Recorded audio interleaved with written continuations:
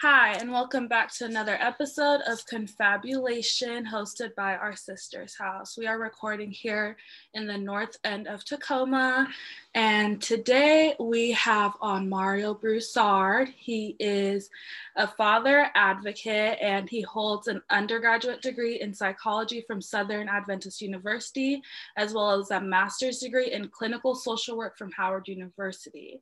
I'm going to go over and hand it to Mario so that he could further introduce himself so you guys can get to know him.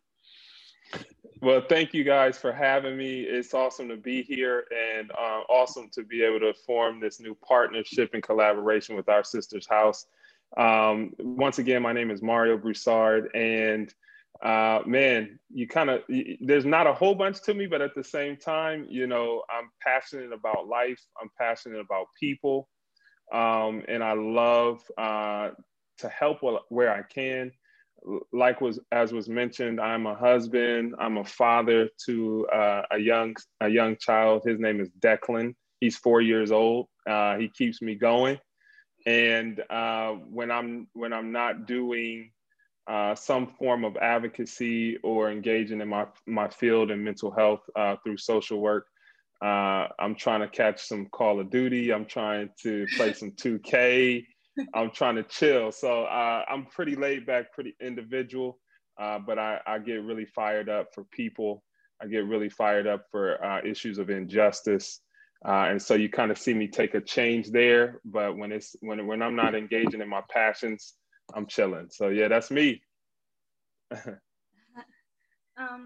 So what made you want to get into psychology and into people? Was there a certain thing that happened in your childhood or your adulthood or when you went to college that kind of navigated you to that path? Yeah. So I think honestly, if I'm honest, when I think back about it, it was the influence of my mother and my grandmother. They were, we grew up in church culture, and I just watched my grandmother. I mean, I would go over to her house and stay for a weekend. And in the course of that, we would end up over an elderly church member's home, cleaning her home from top to bottom. Or I always witnessed her making some food for someone. My mother she was an educator, but she really had a nurse's heart. She wanted to be a nurse. That didn't get to come to fruition in her life.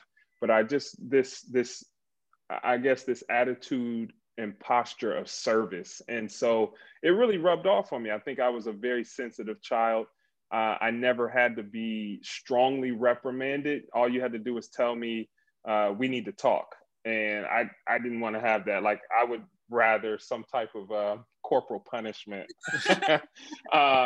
than for my parents to sit me down and tell me that we needed to talk, and maybe I was disappointed. Maybe they were disappointed in me. And so there's just, I guess in some ways I'm a softie, and that led me to want to help individuals in any way that I could. And long story short, when I was in school, I found that individuals were just always coming to me for advice about their life. Or as I've grown up and now into adulthood, even now I'll be in a store and someone will stop me and ask my opinion about something a lot deeper than groceries or, which produce to buy. And so I said to myself, if people are going to keep asking me questions, I might as well turn this into a career. And of course, counseling, psychology, and now through the field of social work and clinical counseling and therapy is how I'm navigating that. And so it's awesome to be able to make a living from it, but also to make an impact in the process. Yeah. Awesome. I really like that.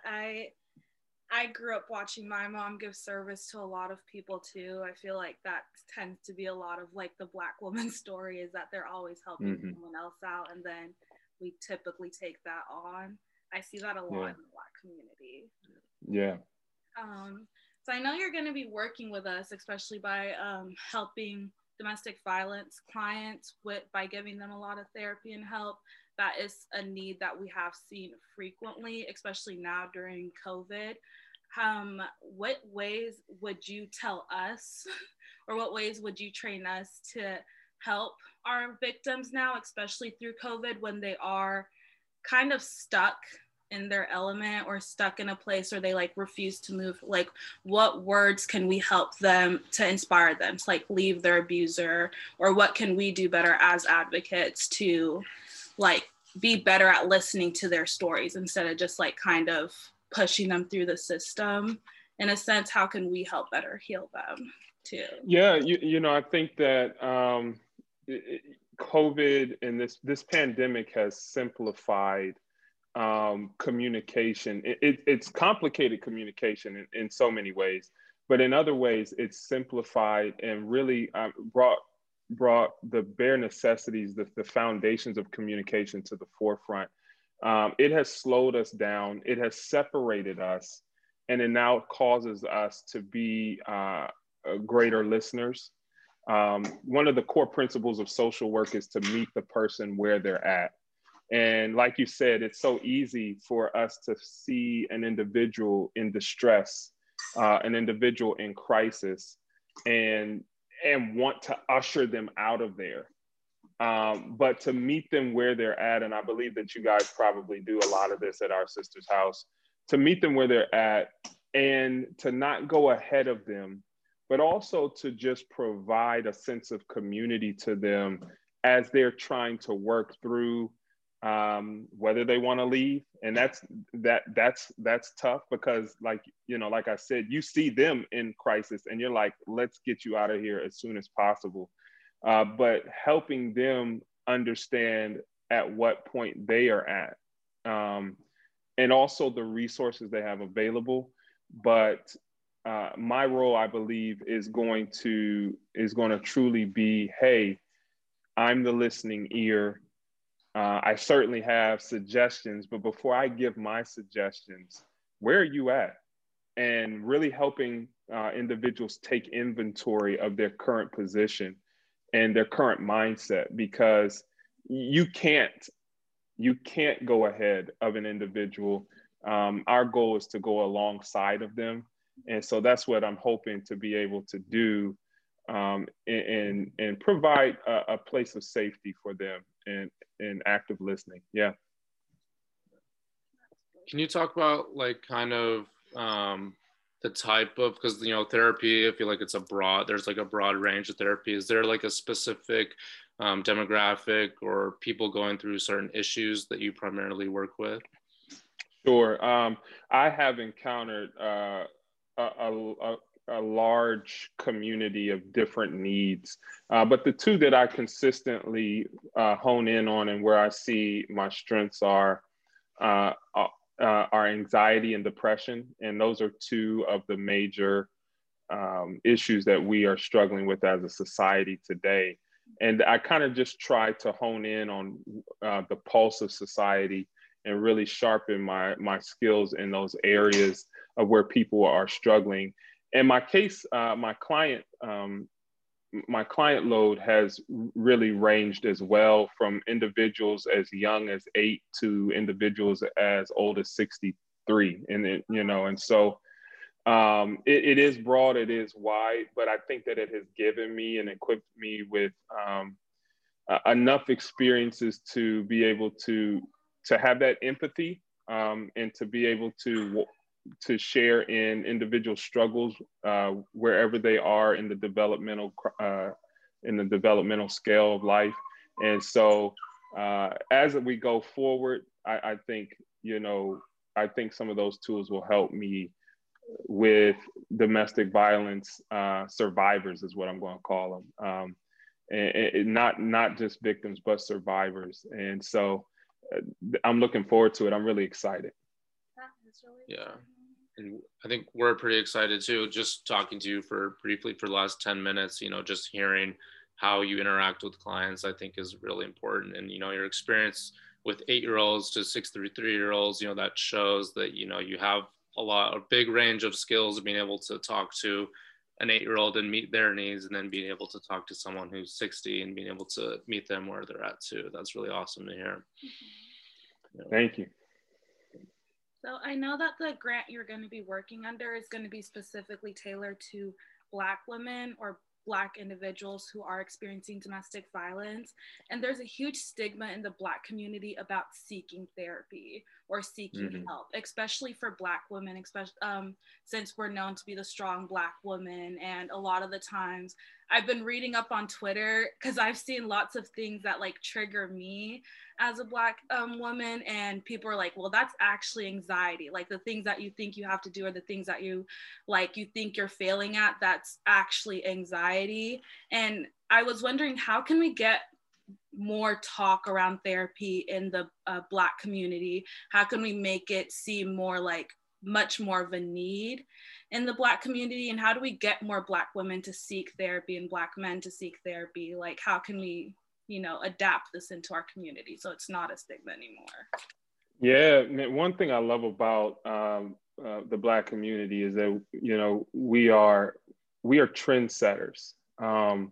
If you look at the #1 genre of music now, hip hop has taken over and eclipsed every genre of music. The culture that we provide, the flavor that we provide to this country and really to the world is unparalleled and unmatched. And it doesn't make us better than anyone else, but it just goes to show the influence that we have. And so #1, I'd like to say, I think we need to see more Black individuals pursuing mental health fields, specifically as therapists. I mean, the statistic is pretty staggering when it comes to the number of Black mental health professionals as licensed therapists. It's only 4% in the nation. So only 4% of mental health therapists are Black or African American or of African descent. And so we need to see more of us, right? Because the research shows in education that children learn better when they see, Black children learn better when they see Black teachers. And so to be a part of that 4% is awesome, but it's also a little daunting. It's also a little sad, because I know that if we see more individuals like us, we will be more inclined to seek treatment. The other thing is that access to treatment is tough. If you're, not everybody has $150 to give to somebody for a session, and then not everyone has access to healthcare or even the knowledge of how to obtain it. And so we need to continue to get our voices out there. We need the voices of those celebrities, those people that we look up to, as well as everyday people like myself, just trying to echo that on our IG pages, on our social media. We need to just talk about it, because the more we talk about it, the more we normalize it. And the more we normalize it, the greater the chances are that individuals will seek the help that they need. But you're right, we really need it in our community. I'm kind of really excited about this generation, especially like my Twitter page and my Instagram page. I've been filling it with like people who are like, these are things I've identified about myself and troubles, and I've been going to therapy. So I've been really following a lot of like people who are in therapy and they are Black, and they're like, this is what my therapist tells me, and if you can't seek therapy, these are like resources. So kind of like engaging a lot with, I'm gonna say, the healthier side of Black Twitter is really, really good. They do give a lot of helpful advice on how to seek a therapist, questions you should ask your therapist. So what are questions that you would tell a Black individual to ask their therapist before they kind of commit to that therapist? Yeah, one of them that I would ask, straight out is, are you familiar with the plight of Black people in America? Regardless of if the therapist is Black or not, or, if they're white or not, it's a pretty direct question. It sounds pretty formal. It may be a little awkward, but,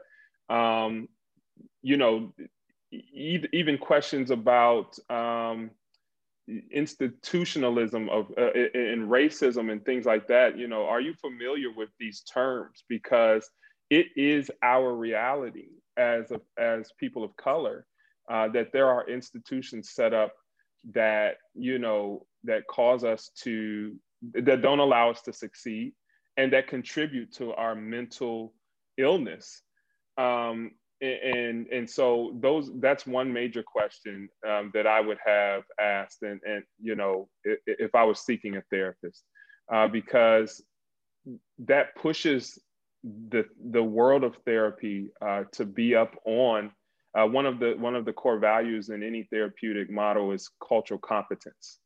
And so you're not harming your therapist. You're not creating a distance between you and your therapist. If they're a true professional, they can handle whatever question you ask them. And if they cannot, then they are instructed to refer you to someone who can.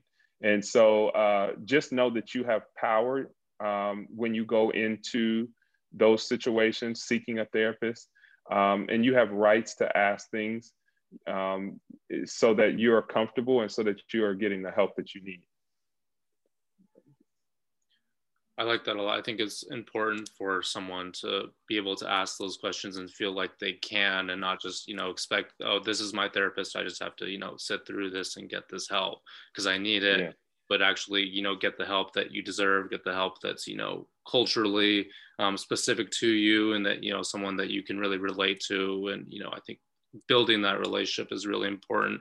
But I kind of want to ask you, like, on the flip side, what do you tell somebody who's hesitant about getting therapy, who might say, they've experienced a lot of trauma and they know that, but, expressing it is really hard for them, and they feel like, just keeping all those feelings inside is going to be better for them? What would you, tell a person that comes to you that might ask that?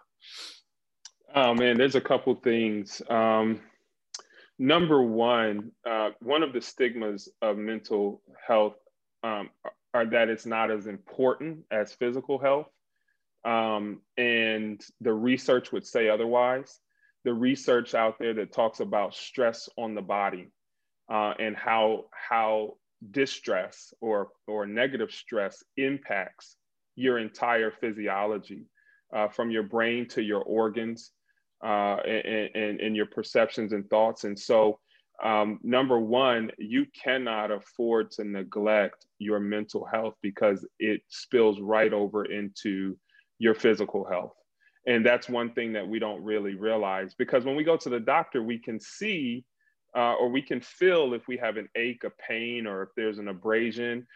We can go to the doctor and we know that doctor can give us something. That doctor can see our pain, they can see our issue. But when it's internal, we neglect it because it's not seen. It's almost like out of sight, out of mind until you're triggered, or until you find yourself in a place of high anxiety or depression, and you're contemplating whether or not you want to live anymore. I think that suicidal ideation is a great indicator of how traumatic or how impressive our mental health is on the rest of our well-being. And so number one, you almost can't afford not to address it for the sake of your life. But then the second part is we as a society are connected. We as a world are connected. And so, so to speak, the metaphor, if I'm cut, I bleed on you. In other words, there's the visual there of this connectedness that my mental wellness or my mental illness is directly related to another person's quality of life. And so if you have children, if you have a spouse, if you have a significant other, and you've experienced enormous amounts of trauma, holding it in is actually not possible. It's not possible for long periods of time. Everything that we experience needs to get out. And I just can't stress that enough, because if it doesn't get out, if we don't help it get out, it's going to ooze out, it's going to leak out, and it's going to leak out and impress on other individuals in a negative way, and thus repeating cycles of mental illness and mental health stigma that we've seen trickled down in generations before us. And even now, as this generation, we're holding the bag. And so we really can't afford to be negligent when it comes to our mental health. I like the term a lot of people are using right now, or like, is breaking generational curses. And I see that, especially nowadays, a lot of people are doing a lot to make sure that they're not repeating the same cycles that their families or their mom and dad went through and experienced. And how would we as individuals identify whether or not we need therapy? Like, what indicators should give off whether or not I should now start seeking a therapist before we get to like suicide? Yeah. So one of the things I always go back to is in the DSM-5, the diagnostic manual for diagnosing individuals in the psychology world.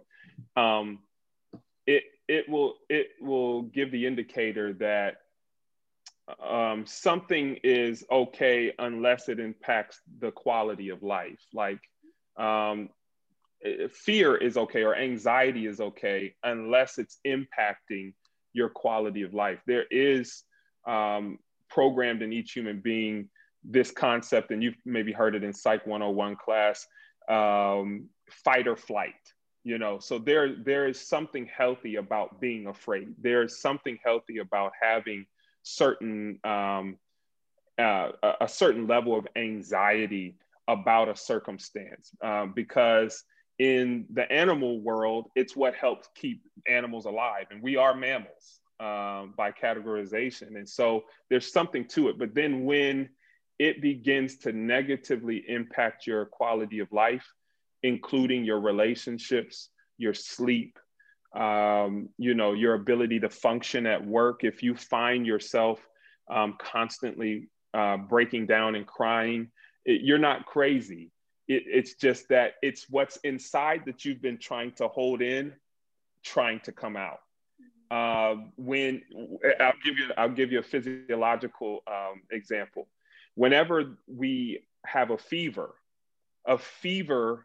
is when our temperature rises, but the purpose for most fevers is because there is infection in the body. So our body informs us that there's infection by letting us know that, by causing our temperature to rise. And infection or poison. I don't know if you've ever had a fever, but when the fever gets to a certain point, I'm sure you've had a fever, but this scenario, when the fever gets to a certain point, it causes you to throw up, and it's like, what is that about? Well, maybe there's a toxin, maybe there's a poison in your body, and your body's trying to indicate this can't stay in here any longer. And so our mental health signs, where we're getting to the place where we can't take it anymore, where we need to get it out, are the excessive crying, the excessive anxiety, the deep depression. Those are some of your mind and your body's way of saying this needs to come out. And so pay attention to how you're feeling. If you just lost someone, grieving, crying, perfectly fine. But when you find that it's impairing your quality of life overall for an extended period of time, then maybe you've got to seek, some help, because you've got to get it out, and those are just some examples. I got a question for you. Sure. How would you say your mental health is now from when you were in college to now how you're now outside of college when you're an adult? Like, do you say it's better now? Do you say you struggle with it more? Like, how would you say, like, from college to now, how would you say it is? Yeah, man. Listen, 20 to 26-ish is a tough period of time. In fact, statistically, that 20 to 25 range, there are severe mental illnesses that individuals are more prone to, such as schizophrenia, and some of those other quote unquote psychotic diagnoses, because of how tough that 20 to 25, 26 range is. Because there's so many expectations that you place on yourself, that others place on you. You're watching individuals succeed in ways that you've only dreamed. Maybe you had a setback. Maybe you made some mistakes. And so I would say that my mental health is significantly better now that I'm on the other side of 20, of my 20s, unfortunately, or fortunately. It's good to be alive. But it's significantly better because I had a really tough time. And in that time, finding positive community is imperative to coming out of your 20s healthy and whole. Because you know, we have tons of people around us if we're at parties, if we're at get-togethers, whatever the case is, but not everyone around us are equipped to be able to help us navigate through life. And that's why you got to watch, especially in your 20s, really throughout life, who you're getting advice from, you know, where you're going, what you're doing, what you're putting in your body, because that all impacts your mental health. So yeah, that's kind of it in a nutshell. My 20s were pretty tough, as I imagine a lot of people's are.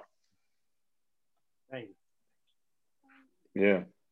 Circling back to domestic violence, I kind of wanted to talk about what the indicators of a healthy relationship would look like and the indicators of a bad relationship would look like, or an unhealthy relationship would look like. And yeah. So in psychology, there are these two terms. One of them is independence and one is interdependence. And I think that a healthy relationship is a relationship that is interdependent. You know, there's a huge movement in hip hop. There's a huge movement in culture, right? You know, has been for a while now. You know, I got my own money. I'm doing this. I've got my own bag. You know, whatever the case is, it's this emphasis of, and it really cancels out the culture as well, because on one part of our culture, it's like there are love songs about who I lost, who I want to be with. But then there are other songs that tell us, you know, get your own. I got a girl who's got her own bag. Well, yeah, that's great. That's great, right? But a healthy relationship is one that is not just, it's not dependent. It's not just independent. It's interdependent, which means I have my own stuff. I have my own ambition. I have my own goals, but I recognize that being with you adds quality to my life, and it enhances my ability to achieve what I'm trying to go for. And so when you're in relationships, you're looking for individuals who build you and not break you. You're looking for individuals who encourage interdependence and discourage dependence. See, dependent individuals are individuals who rely on someone else for their happiness, for their wholeness, for their well-being, and thus in the process lose their own identity if they ever had it in the first place. And so our relationship should be encouraging us to understand who we are. They should challenge us to look at the weak areas in our lives, the areas of growth, and not, it should be a building experience and not a breaking experience, if that makes sense. I try to answer it in a concise way for time.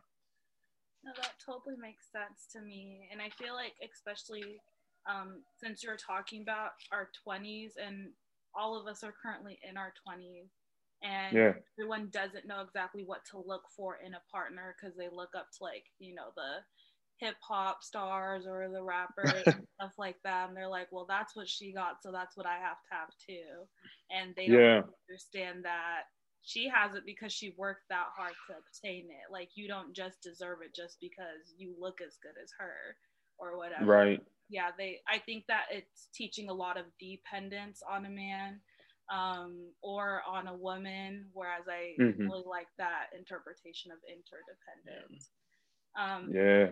That's like a big thing that comes up with domestic violence, you know, survivors, is they're completely, you know, dependent on their abuser. And that's, you know, the reason that they, you know, stay with their abuser. And it's really, you know, hard for them to leave that relationship, is, you know, because, you know, they don't have that sense of independence. And that's something that we really try to, you know, do here, is empower them to regain that sense of independence, where they can, you know, go on with their lives and, you know, live the life that they want to live, not what their, you know, abuser, you know, is controlling them to do.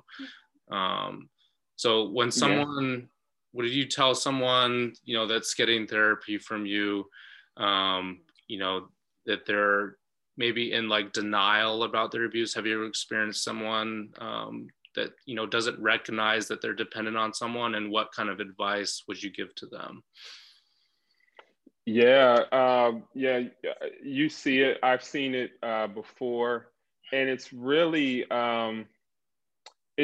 just asking them questions, and see, that's when individuals find themselves in abusive situations, when they find themselves in a lot of negative situations in life. I believe that it's because, in part, because they have not been surrounded by individuals who challenge their thinking, right? And so what my goal is when I'm speaking with someone who, you know, may need to leave an abusive situation, is to really ask the types of questions that cause them to have to reflect, because my goal is for them to come to the conclusion that they need to leave, for them to come to the conclusion that they're placing themselves in harm, not just the obvious harm of someone beating them or locking them somewhere or whatever the case is,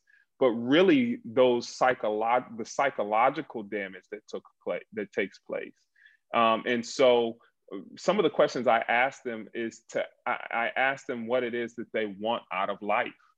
Because I use the analogy a lot of times in relationships, we're all kind of on this figurative highway, and we're all coming in on some in ramp, and we're all exiting on some exit ramp.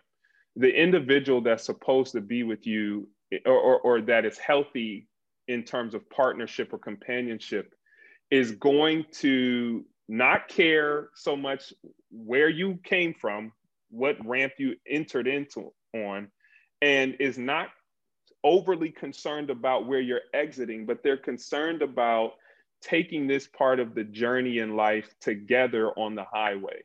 And I know that sounds so like philosophical and everything, but it really paints the imagery of who's driving with you, who's with you, and where are you going. And sometimes individuals can realize what they need based off of being able to understand what it is that they're trying to achieve. And so helping them, asking them, what is it that you're trying to accomplish at this stage?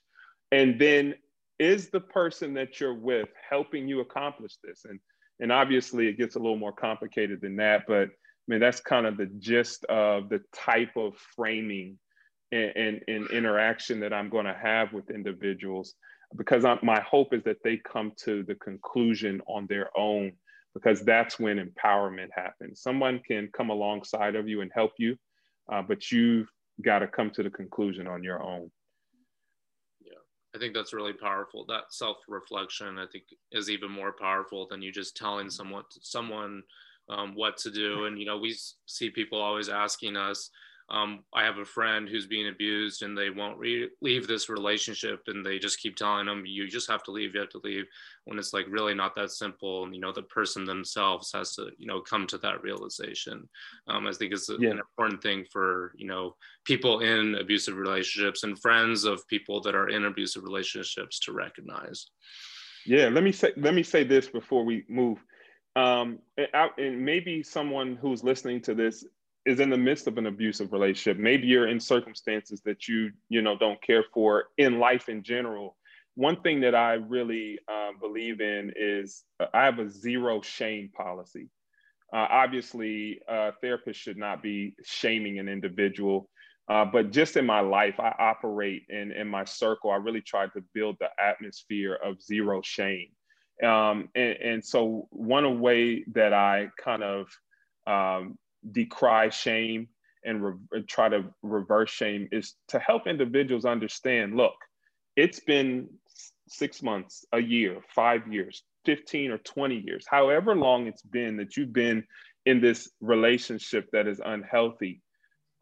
It was a process to get you into this unhealthy relationship. It will be a process to get you out of it. And so you know that the end goal is that you need to leave. But before we get to the day where you pack your bags and sneak out and head to wherever the resource is that you're, a family member's house, it took a level it took time for you to get into that dysfunction. It's going to take time for you to get out of it.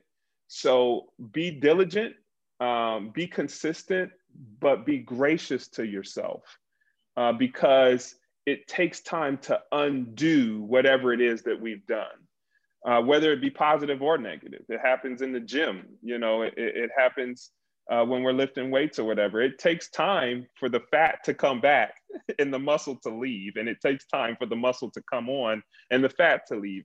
And so we don't give psychological issues the same type of credence that we do physical issues. Once again, it takes time to undo it. And so be gracious to yourself. There's no place for shame.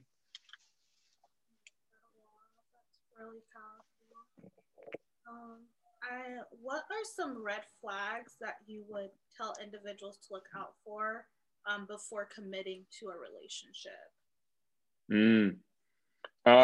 Red flags. So one of them, and we see this is really at the crux of any unhealthy relationship, is to watch out for that, for and be able to identify those controlling mechanisms that individual has from the beginning. Like it's one thing if the guy wants to be a gentleman and he wants to pay for your date.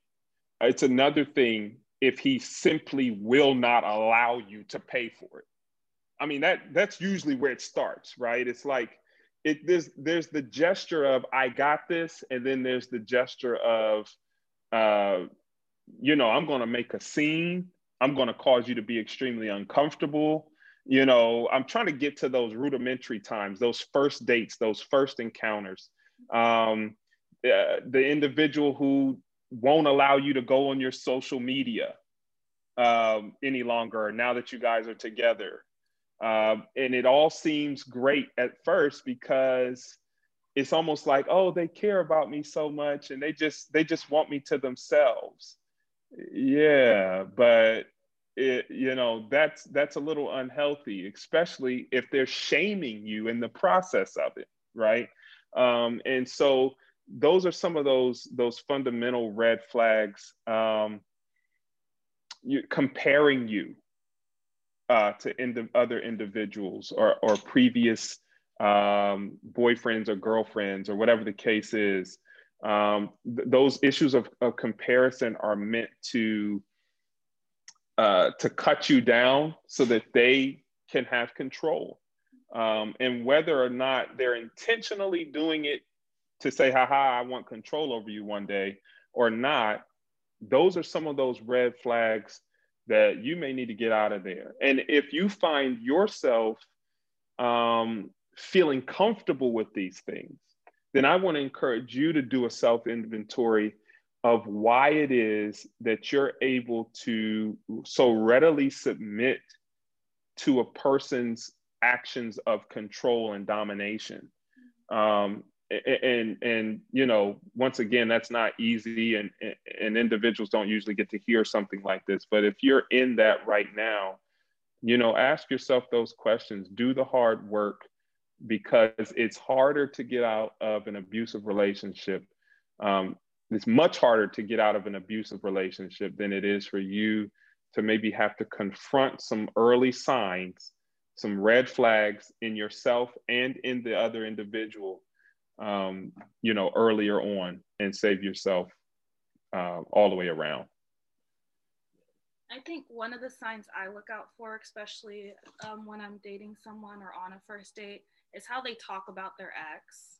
Like, I want to see, is it always their fault? Is it consistently they were the victims? They're constantly blaming them and making them out to be the bad guy, and they don't take any type of accountability. That's one thing I really look out for. I'm like, oh, so tell me about your past relationships. How did they go? And if they're always the angel in the situation, I know it's time for me to get out of there, because that's never the case.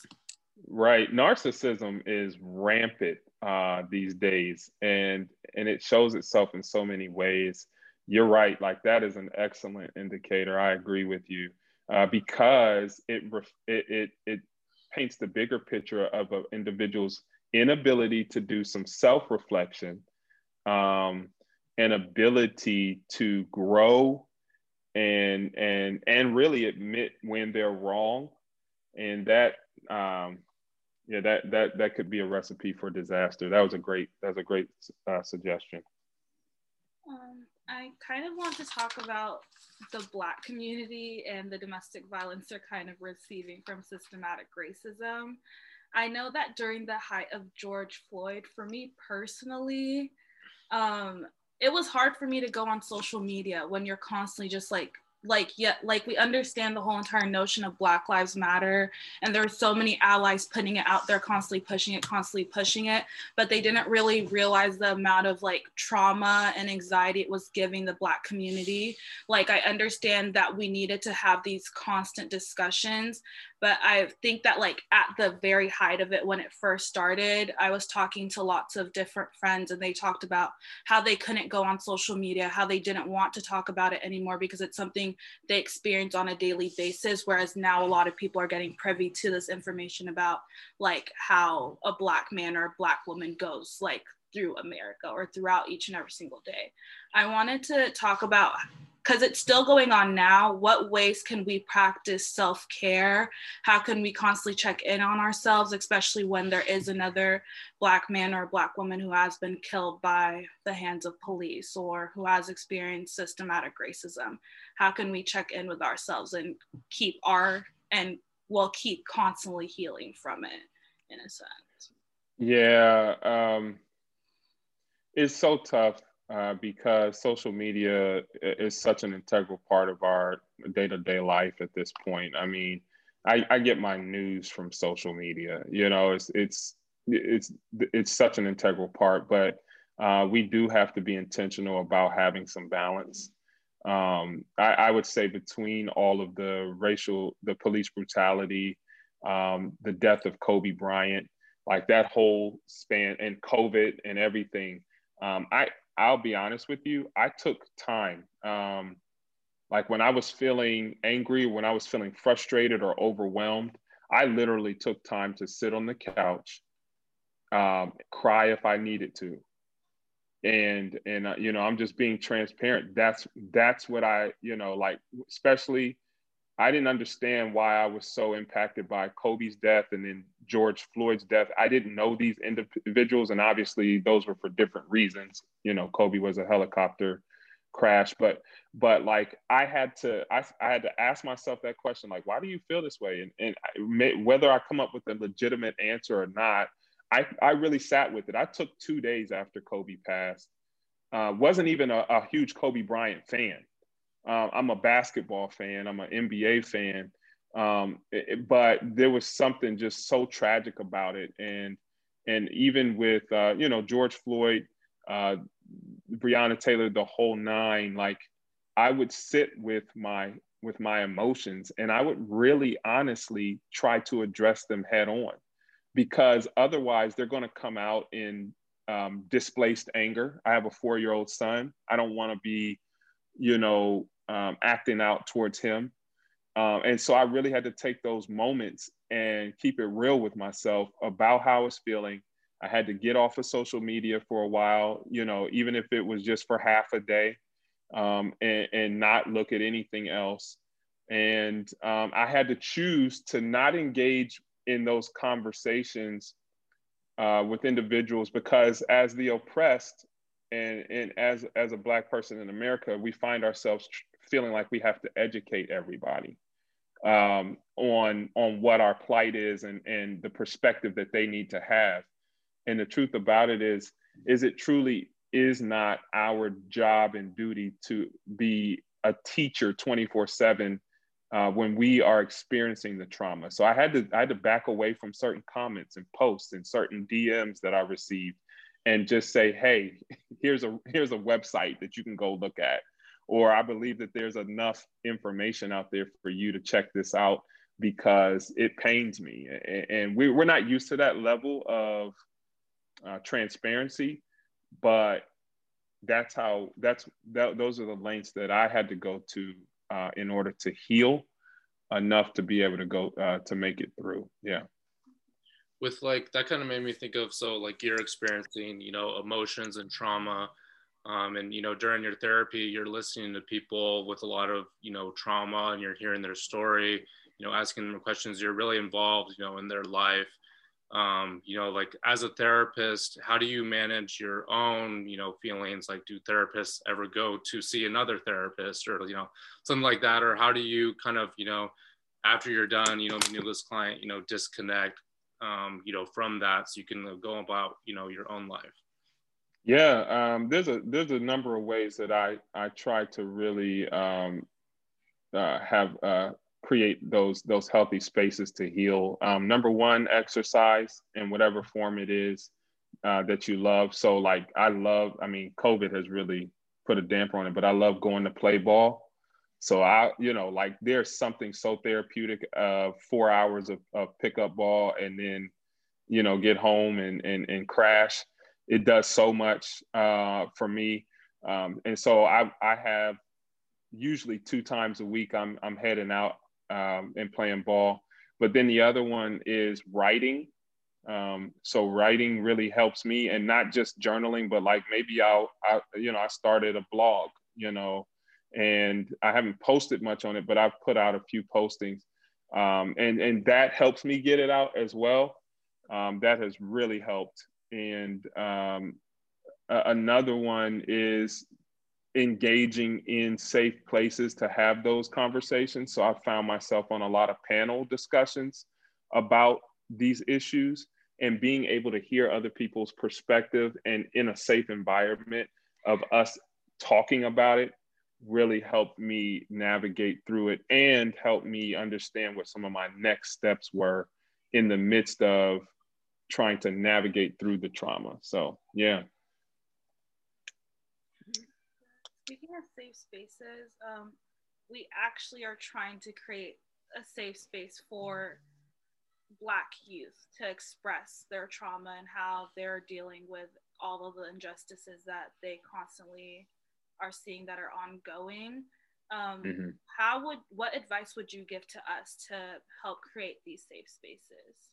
Like, what do they look like? And yeah, there's nothing more impactful than gathering up a few individuals that represent the community that you want to serve and create those spaces for, and asking them, what is it that what would that look like for you?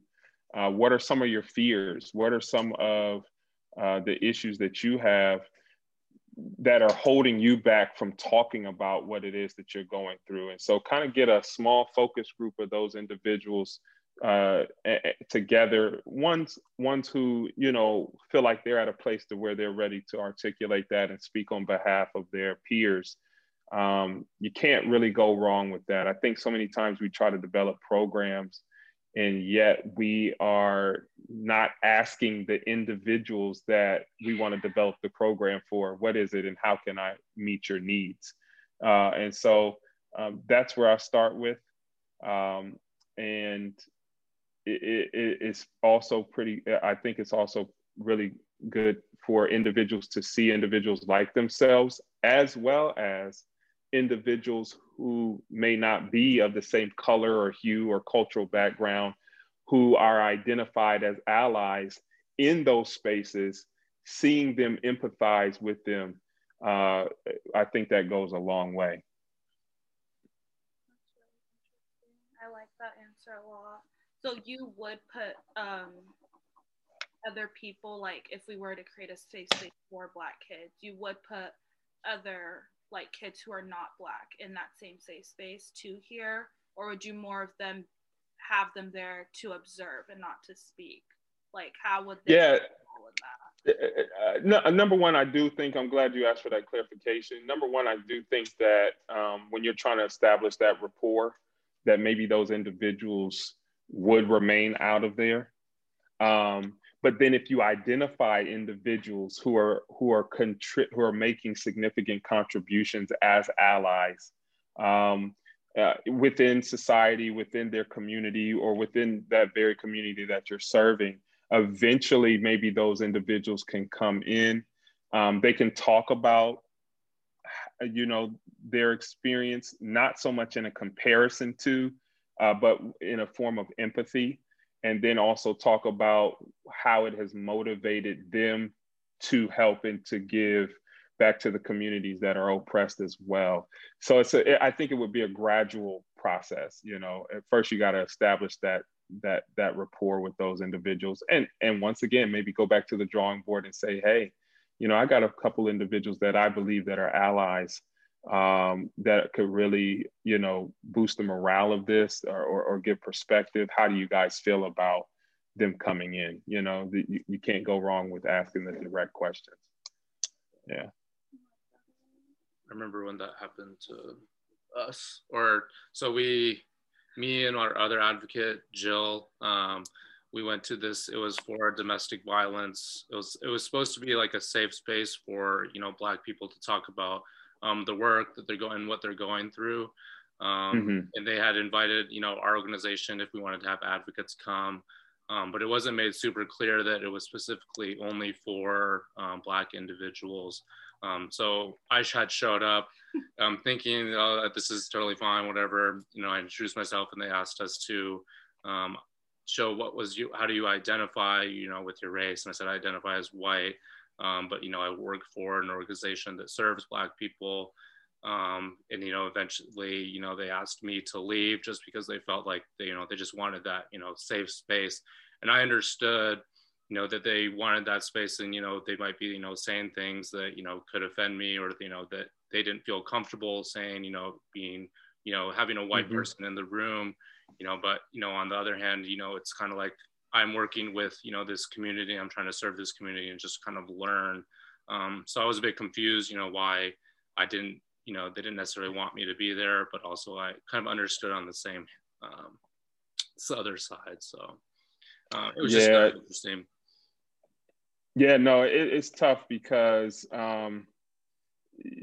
the frustration, the concern, and those things may not be directed to you personally, but you do identify with the white community, and a lot of the frustration, anger, hurt, distrust is really geared towards the institution that is set up by, forefathers of this country who happen to be white. But at the same time, it's going to be tough in some cases for you not to take it personally, hearing it, and maybe it was out of respect that they asked you to leave in a way, because it's like, hey, you really may be an advocate and an ally. But there's some things that I got to say that it may be hard for you to decipher if it's personal or if it's corporate or whatever the case is, So if there were a way for you to do it, try to take it as maybe a sign of respect, actually. Yeah. And then it really kind of opened up my perspective a little bit more, when I walk into a room, usually there's, I'm in a room full of people that look like me, I know Joy, experiences a lot where she's in a lot of spaces where, it's just white people and, she's the only Black person. So, you know, me, you know, coming into that space and, you know, having that feeling where, you know, I feel different from everybody else, you know, I've never really, you know, felt that before. So I think it was, you know, a good way for me to kind of, you know, build that perspective. And it was, you know, actually kind of impactful. So in a way, it did help. Yeah. Man. Yeah. I would definitely say, like, Gabe, for a white guy, has because we have lots of these conversations centered around race a lot, and Gabe usually is the type who sits and observes and listens and asks the appropriate questions. So that is something. Man, hats off to you, Gabe. We definitely need as many allies as possible, man, and you're only going to be a more stellar individual with that growth mindset, man. So yeah, keep it up. Well, thank you so much for joining us today, and I can't wait to like work with you further and get to know you more. This is going to be so impactful for the survivors that we work with, and we can't wait to hear more from you. I don't know. And yeah, thank you for having me, and it's awesome to be a part of Our Sisters House. And I just want to say to those wonderful women who you know, who I may be seeing potentially for therapy, you know, I really come with a teachable spirit. I recognize that in some ways I might look like the person who has abused you in some ways, being a male myself, and being a Black male. In some ways, I may embody that, but I just want everybody to know that I intend to create that safe space. And as much as I learn and as much as I have been qualified to do the work that I do, I'm a student at all times. And so I just hope that this will be a great experience for, I believe it will be, but for those who I get to serve. Yeah. I'm glad you brought that up also, because, you know, I know we're supposed to end, but, you know, women who are abused by, you know, Black men, they always, you know, see them as, you know, aggressive or, you know, violent. And that's just that perception that they have of all Black men. So being able to have you just be, you know, a kind soul, someone who's gentle, willing to listen and ask those questions, I think can be really impactful for, you know, Black women that are coming to see you. So thank you. Cool. But yeah, thank you for all you do. I hope that we can definitely talk more and, you know, work together, you know, in the future. So that'll be really cool. All right. Thank you so much. Let me end this. Okay. Thank you all for joining us on another episode of Confabulation, and we hope to see you on our next episode. All right.